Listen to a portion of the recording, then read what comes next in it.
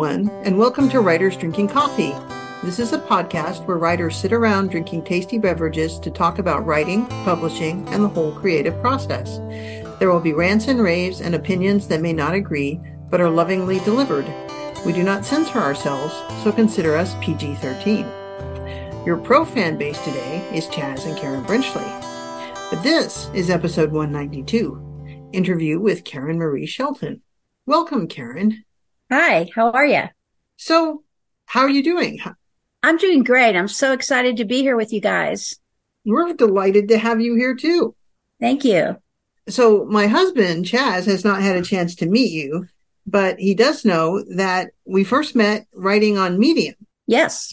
But we're here today to talk about your new book.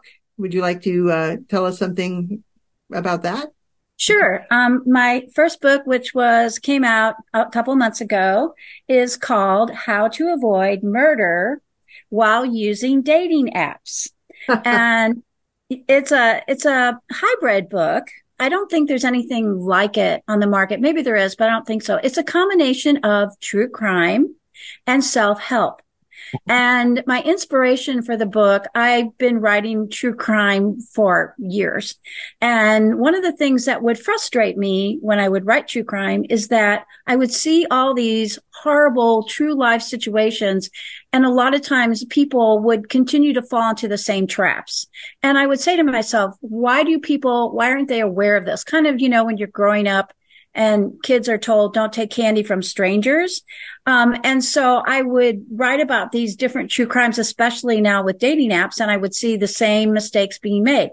So I wrote a book that has 8 real life true crime situations with victims and killers, and they all met through dating apps. And I covered a range of the dating apps, not just one, but a lot of them. And I covered, women with women, women with men with men, different ages. I tried to really mix it up because there are a lot of victims of dating apps and it covers the entire spectrum. I mean, no one who's on a dating app is really safe unless they pay attention. And at the end of the book, which is a very large chapter, chapter 9, I give a very detailed checklist of all the things you can do to protect yourself from being murdered while you're on a dating app. And that's how the book came to be. It was my way of writing a true crime book and also doing something to give back to people. Hopefully somebody will read the last chapter and go, oh, maybe I shouldn't invite somebody over to my house the first time I meet them online, and it just has a lot of really interesting and practical tips, a lot of things a lot of people wouldn't think about. That sounds fascinating and actually useful. Yes. How did you come to know so much about this? Was it just through the true crime writing you've done before? Well, it was actually 2 things. Well, first of all, in college, my undergraduate degree is in sociology with a minor in psychology. And both of those were focused on the criminal, deviant behavior types of psychology and sociology. So I've always had an interest in that. And when I was a senior at the University of Missouri working on sociology, our professor took us to a prison actually, where we got to meet, different situations, people. We got to talk to people about the prisoners. It was fascinating. And so I was hooked. I was hooked on true crime from that point on. But I actually had a friend who had a very serious near-death, a brush with death, on a dating app where she went out with a man and it didn't go well. She didn't die, but she could have. And that always stuck in my head, like, what could I do maybe to help the world? Maybe not the world, because I'm sure, the world is not reading my book, although that would be great. But what can I do to help people who might not think about these things that could cost them their lives? So it was a combination of my history with true crime and sociology, psychology, and a friend who went through a very serious, almost death on a dating app. So that's how it all came to be. Okay. So you write this book, Yes. and what was your process then? I mean, how did you approach getting it published? In the past, I've been writing my whole life. In fact, I made my living in the software industry as a technical writer. I started out as a software engineer and then became a systems engineer. And I was always the one that they would say, hey, could you write the user documents because you speak, human. Yeah. And so I was always doing those kinds of user facing things and eventually became very skilled at technical writing. And actually had teams of people who worked for me doing technical writing. So I made a very good living in the software industry for years as a technical writer. And then I started writing on the side, doing all kinds of other things. In fact, the first paid column I ever got was when I was in my 20s. I was paid to write an astrology column for a teen magazine. Oh, so I've always been writing. Along the road, I've actually done or completed 3 book proposals for 3 different publications. One of them was a software user manual for the old ISS when it first came out. And it got all the way to the publisher, and the publisher said, no, I think this is too technical. So it didn't make it. And then I was asked to write a proposal for a hair and beauty book because I have a background writing in that genre, and that got pretty close, and that didn't happen. And so the last thing I did, I did a proposal with a celebrity hairstylist to do a ghostwriting of his life as a celebrity hairstylist. And that didn't make it either. So I became very suspicious of the traditional route of using an agent, writing a proposal, doing all those things. And I said, you know what? I want to learn everything there is to know about the book publishing industry. I'm going to self-publish. And that's what I did. Okay. So how did you go about learning everything there is to know about self-publishing? Well, the first thing I did was I hired an editor whose primary, all that she does for her living is she's a ghostwriter, but she also writes science fiction on her own under pseudonyms. She has 2 or 3 pseudonyms, and she has series like, you have your cool series. Yeah. Well, she has series. Anyway, she started out self-publishing, and eventually she got an agent, and now she publishes through a publishing house. But she's already been around the block multiple times with self-publishing, and I hired her to edit my book. So she was able to guide me and say, okay, you need to do this. And, so I learned the whole process from her. Wow. Your own personalized, how to do this course. That's brilliant. Yeah, but that is absolutely, I mean, if you have the funds, that is absolutely the way to do it. Yeah. And, I was hopeful that the book would do well, but my primary purpose, seriously, I wanted to help people. That's always been my core focus in my entire life. In fact, that's why I went into sociology and psychology. I wanted to help people. I saw people suffering with, mental illness or other social conditions, and I wanted to help them. I never quite got there. I always wound up in like software or writing astrology columns or whatever, but it was always my goal to help people. I was just going to ask how you go from sociology and psychology with an aim to helping people to doing software. Well, it was an accident. I don't know if you want to hear it. It's kind of a weird one. Oh, I love weird stories. Okay. Well, anyway, at the University of Missouri, where I went to school to get my sociology degree, we had to take 9 hours of computer-related research, tools. Like we had to learn SPSS and SAS, scientific programming, because we did a lot of statistical analysis. In fact, we had to take statistical analysis classes because the focus of the program was research. And so we did a lot of research projects, and we had to run our own numbers. We had to use the computer center. And so even though I hated it at the time, I was there slugging it out, writing, SPSS and SAS and all these different programs to do the analysis of my data. And it never occurred to me in a million years I would wind up in software. I was going to go off and, do sociological research or get my PhD or do something like that. And while I was working on my master's degree, one of my professors helped me get a job working full time for the City of St. Louis agency that was funded by the Department of Labor. And we had to do tons of statistical analysis of all this data we were collecting to prove that the Department of Labor was getting their money's worth. Well, my boss one day said, hey, do you know how to write SPSS programs? And I go, yeah. He goes, okay, you're the software person. I'm like, what? Next thing you know, I'm writing He's got me working with all these computer centers, and I'm having to learn basic assembler language. I'm writing COBOL programs. I'm writing PL1. I'm writing Fortran. And I'm going, what is happening here?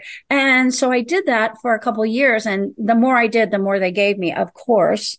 And after I got my master's degree, I was offered a job full time in the software industry for a international software company. And the rest is history. I never escaped after that point. That's magic. Sidebar. Yes. Do you still remember how to code COBOL? I do. Because I was just reading how half the financial software globally still runs on COBOL. Yes. And almost nobody knows how to fix it anymore. Well, I do. In fact, yesterday in my garage, which is filled with books, huge, filled with books. Yeah. I found an old COBOL manual that I used to use on my old job. So if you needed to. Exactly. You needed to, and, in my spare time. Yeah, in your spare time, you could make millions because you could probably, charge save the financial industry. You could. Yes. They're getting desperate. Yeah, charge your own very high rate and then double that, and then Well, I'm going to hire you guys to be my agents. How's that? That's good. We'll do it. 20%. You guys can get a kickback, a commission, or whatever it is you charge, a agent's fee or whatever on all the work that you book for me. Okay, I'll do it. I'll do it. She will and all. Getting back to the process. You hired an editor who talked you through the whole damn kit and caboodle. Mm-hmm. And how long did it take from final text to publication? 3 months. Woo. This is so much faster than the traditional routes I'm used to. Yeah, and guess what? I'm going to tell you a secret. She made me. She said, I'll work with you, but you have to buy the tools. So guess what? I bought an Apple Mac so that because really you can do some really great stuff with the Apple when you want to upload it into, you don't want to really use the software that Amazon gives you. You want to put it through a filter first. And the filter that we were going to use was on the Apple. And she taught me how to use it so that when I did the first, when I hit the first publish, of course you find errors, of course. And so I'm reading the book after it was Amazon sending me this nice little note. Oh, it's published now. You can read. I go read it. Oh no. And so you can go, I could sit there with my little Apple and I could make changes on the fly, upload them. And the next day they were fixed. Yeah. Wow. Well, I have all Apple stuff. Just because I was a software engineer from punch card days. And I was working on a project that had 3 different systems. And the Apple was the new one. But I found that when I came home, nothing broke on the Apple. Right. It's indestructible. They're actually like cockroaches, don't you think? Yes. You can't kill them. You just can't. Kill them. No. They take over the world. They survive. Right. They do. Yes. But, I that's where I'm here with my Apple laptop, and then I have all the other Apple things. And just so this doesn't turn into an advertisement program, I am anti-Apple from day one, which was about 1980, whenever it was. And I'm Linux now. I am Linux through and through. Oh, yes. My husband's Linux. He loves it. But actually, I did all of the interface with Vellum. I wrote it in Google Docs, and she edited in Google Docs because we could share the files and talk about everything that needed to be edited. And then we uploaded it to Vellum, and from there we uploaded it to Amazon, and boom, and it looked so professional. People were saying to me, how did you get it to look so nice? And I said, well, we did this process. And guess what? My second book, I'm doing 99% of it myself. She's going to edit it for me because I think everybody needs editors. Everybody needs an editor. Yeah, they need a second pair of eyes. And I also have a proofreader that I trust. But I'm getting it all laid out so that when we're ready, I can actually pour it into Vellum and upload it myself. Yes, this is all so cool. Cover art. How did you get a cover? I hired an artist. I know a woman who's a very good, she's done cover art for years. And she did it for me. I told her, and I told her I'm going to do a series. The next book is How to Avoid Getting Murdered by Your Children. And it's going to be the similar thing. Yeah. It's going to have the true crime stories all about children who killed their parents and how it could have been avoided. Anyway, I'm going to do a series of 4 or 5 of these. And so when I talked to the artist, I said, I'm going to need all the covers to have kind of the same look and feel. Sure. And so we actually laid out 4 of the covers, for the next couple of books. Yeah. And she did an amazing job. Really good. I'm so looking forward to reading these. Yes, I know, right? Yeah. Wow. Like I said, I don't know if I'll have time to do the COBOL, Chaz. That's okay. He'll get Just know that the opportunity is there. Okay. You probably phone Silicon Valley and say, I know COBOL, and people will fall on you with cries of glee. Yes. Well, I'm counting on you guys to do that because I don't know anybody. I used to go out there all the time, but I don't know anybody anymore. So if you know anybody, let me know. And my husband knows COBOL too. So the 2 of us together, we could be a COBOL band. You know what? If you can teach me COBOL, then I can at least understand what they're asking when they're looking for someone. When his bankers on their knees begging. Okay. Anyway.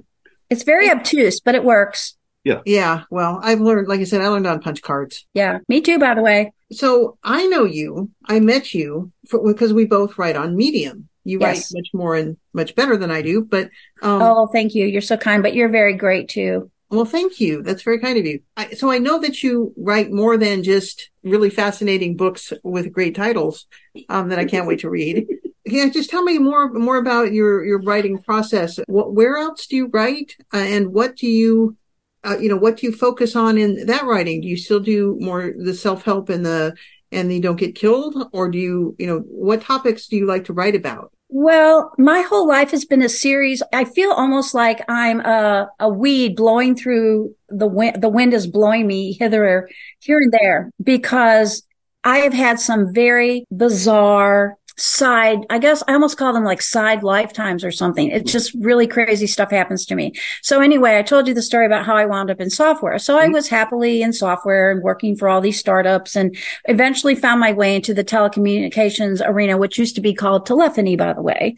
And I wanted to grow my hair long. It wouldn't grow. It was damaged and broken. And so one of the software engineers came up to me one day, true story, and said, "Your hair sucks." And I said, "What?" She said, "Yes, I'm going to take you somewhere and get it fixed. I can't look at it anymore." True story. Her name is Cindy, by the way.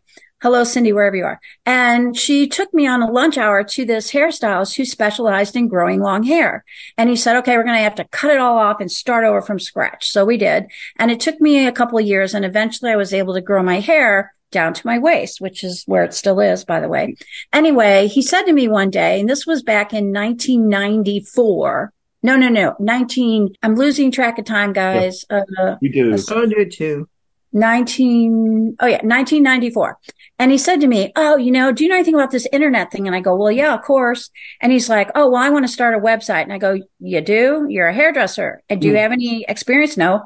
"Well, what do you want to do?" And he said, "Well, I did this home video on how to braid long hair, and I want to sell it on the internet because I read somewhere that I'm going to become an overnight millionaire if I put this video out on the internet. Could you build me a website?" And I'm like, and this was in the days, Karen, when HTML was the only thing you could use to build a website. And I said to him, "Well, it's not that easy. You have to use HTML." And he goes, "Oh, no problem. You can do it right." He said, "I'll pay you." So I said, okay. So we made an agreement. We had a contract, and I was going to build the website. He was going to give me a commission, and he was going to pay me for my time. And I gave him a bid, blah, blah, blah. Put up the website, and it was called The Long Hair Video. And it was about his video. Well, we launched the site. He started getting a ton of orders, but guess what? He didn't have email. He didn't have a computer. He didn't have a fax machine. So when anybody wanted to order something, they had to do it through me. And then I had to take all the orders to his hair salon and drop them off. Speed ahead. A couple months, and he was selling all these videos, right? Yeah. But people were sending in all these questions, lots and lots of hair questions. And so he said to me one day, and he hadn't paid me, by the way. And he said to me, "You know what? This is too much work. I don't really want to do this. I don't want to answer stupid emails because I don't even have a computer. And you can't answer emails because you don't know anything about hair."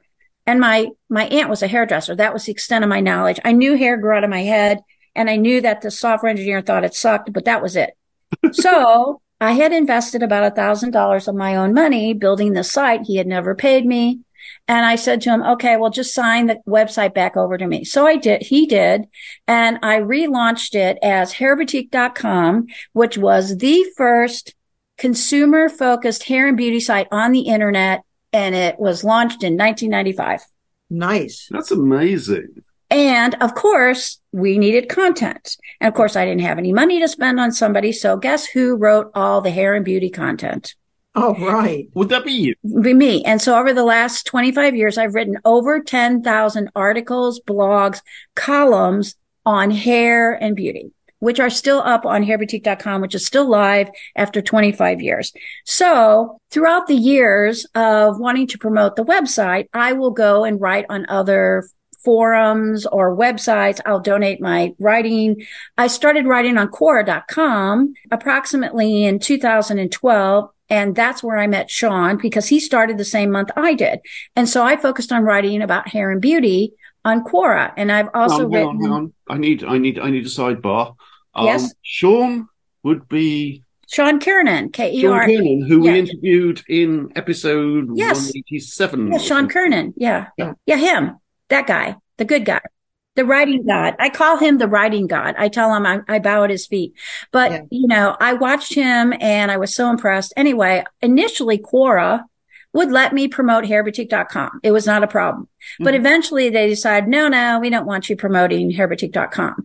But people just knew I was from there. So I would write mostly about hair and beauty. But eventually people started asking me about astrology and they started asking me about feng shui and about software and about business and about all the crazy things in my life.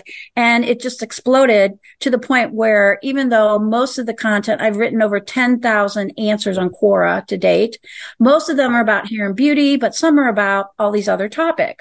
And a couple of years ago, Quora said to me, would you like to start a space on true crime? So I did. Cool. And I had over 200,000 followers on that space. Nice. So when I started writing on Medium, I just took the same principle because they let me talk about hairboutique.com. And recently they allowed me to put the cover of my book on my landing page or my profile page on Medium. So if you go to Medium and look up Karen Marie Shelton, there's my book. Oh, okay. That is so cool. So you started with tech writing. Yep. Do you feel that the skills you learned doing that are still playing out through your current writing? Yes, but I've had a few hiccups when I started trying to write personal essays. That was a different mindset and it kind of messed me up for a little while. I had to, and in fact, Karen knows I'm always taking writing classes. In fact, I've taken this year alone 5 different writing classes. I'm always taking writing classes. I'm always reading books about writing. And so when I tried to go from tech writing to writing about hair and beauty, that was a little bit of a stretch. But when I tried to go to writing essays, which I mostly write now for Medium, that was a big stretch. And then recently this summer, I tried to write persuasive essays, which are a different beast altogether. And I finally got pretty good at that. But once again, I had to really wrap my head a different direction to learn how to do it.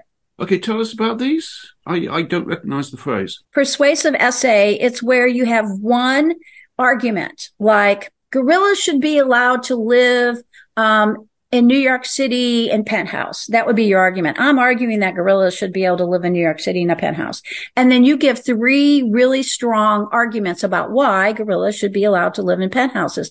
And you have to support each one of those 3 arguments with statistics and current events, the psychology of why a gorilla gets depressed if they don't get to live in New York in a penthouse. And it basically is an entire essay where you are focusing on one single argument. And by the end, you have given all the reasons why you believe, and you've given verification by facts and figures and statistics of why gorillas should live in New York in penthouses. And that's what a persuasive essay is, which is different than a personal essay where you're sharing a true experience that you had in your lifetime and you're providing a sequence of events of what happened during that time that you're writing the essay about. Yeah, I learned persuasive essays when we were, that was our kind of, when we learned the the 5-paragraph essay. Yes. Yeah. Yes. That was what we were taught. Is that a school thing? Yeah, it was a school thing. Chaz went to a different kind of school than I went through a very, very different kind of schooling. I've never been asked to write a 5-paragraph essay. Oh, yeah, the 5-paragraph. That's what it is, Karen, because you have the intro. Well, you have the one single statement, the one single argument. Then you have the intro, then the 3 paragraphs arguing your statement, and then the summary. So it's 5 paragraphs. Yes. Yep. It's a classic. Perfect. Classic. But you're right, because even if you use that kind of, intro, supporting, conclusion, there's different modes and points and whatever that you can be, one can be persuasive, one can be argumentative, one could be, whatever, but just informative, yes. There's a variety of whatever you want to write about. It's just a structure. Yeah, sure. I, as you know, my life has been so entirely unstructured. I react very poorly to any suggestion about structure. Oh, I love that. Well, look at my life. I start out in one direction. I think I'm going to be a sociologist. And next thing you know, I'm coding COBOL in a cube in the dark, Absolutely. So, because this is the way my life went, fiction. Ever thought about writing fiction? I have written fiction. Yes. Oh, cool. Tell us. Well, one of the proposals I did was a fiction. It was kind of like I'm not really into science fiction too much, but I'm sort of into metaphysical things. And so it was a story about a witch and how she grew up, and it was all fiction. Okay. Oh, okay. But I never published it. I sent a proposal. They loved it, but they said, well, we're not sure. You know how it goes. We're not sure. And, I worked with agents, but I never signed with one. In fact, I don't know if you know of her, but there's a famous agent named Jan Brown who is in Dallas. And I actually met with her when I was working on the book for the famous celebrity hairstyles. I was going to be the ghostwriter for him. Yeah. And oh, wow, I would have loved to have gotten her, signed with her, because she does a lot of, biographies of famous people, autobiographies and biographies. And I love writing about that too. But it didn't happen. So, oh well. Well, I mean, if a ghostwriting gig came your way now, would you take it? I don't think so. Well, at this point, you've got you're putting things out under your actual name. Yes. And what is it called? Building a brand. Yes. That kind of thing. And so I think it behooves you to continue doing that. Well, the ghostwriting book that I did do with the famous celebrity hairstylist, and I adored him. I had known him for years, and he actually recommended me he asked me if I would do it. And I said, sure. The problem I had, Chaz, is once push came to shove and I was ready to go, and he was in LA, I flew out there to shadow him. Yeah. He avoided me like the plague. I couldn't get him to sit down and talk to me for more than an hour at a time. And I told the agents, I said, I don't know what's happening. Well, what's happening. They don't want you to know who they really are. And you can't really write a great book about somebody if they won't open up and let you in. No, absolutely. Yeah, that had not occurred to me. But yeah, I see that completely. Yeah, but I would write one for you, our Karen. Thank you. I would make an exception for you, our Karen. We appreciate that. Everybody out there, it's just me and Chaz. Okay. So just me and Chaz. Yeah. Yeah. Give her some privacy. Okay. So, this has been delightful. I know. I would pay you guys just to talk to you, because I find you two the most fascinating people. I mean, I've read Chaz, and I love, by the way, can I say this? I love the 3 twins. At the Crater School. Oh, 3 twins at the Crater School. Oh my gosh, I love that book. And of course, I love Karen, and I love what she writes about on Medium. And I've enjoyed meeting her. So I would pay you guys just to talk to you. Or I could teach you to do COBOL, and then you could share your life with me. Actually, we're going to talk about that. Okay. I need another language. I mean, if I could learn all the other languages, I can learn COBOL. Oh, I'm sure you could. It's very annoying because it's so obtuse. And that was so many years ago. Think about it. In fact, that's a language that did start on punch cards. Yes, it did. It did, along with Fortran. Mm-hmm. Mm-hmm. Yep. And PL1 and assembler. Well, my father was a rocket scientist. Oh, I love that. Yeah, my father was a rocket scientist and in Huntsville, Alabama. And that's a whole other story and not related See, to what I we're need to talking about pay you. here. I need to ghostwrite that about your dad. That's what I need to do. Okay. Anyway, we will put links to the podcast and the interesting things we mention on our website, which is www.writersdrinkingcoffee.com. You have been listening to Writers Drinking Coffee, a labor of love and enthusiasm put together by the hosts. Our main web support magic is performed by Deirdre Schween, and our sound engineers are David Welsh and John Schmidt. Our intro music is Pretty Maid Milking a Cow, and our exit music is Breakfast with a Morning Person, both by Michael Ingberg. You can hear more from Michael Ingberg on manyhatsmusic.com. Our sponsors are Jackal Designs in Australia, The Bean Scene in Sunnyvale, and Arm Street in Ukraine. Thank you very much.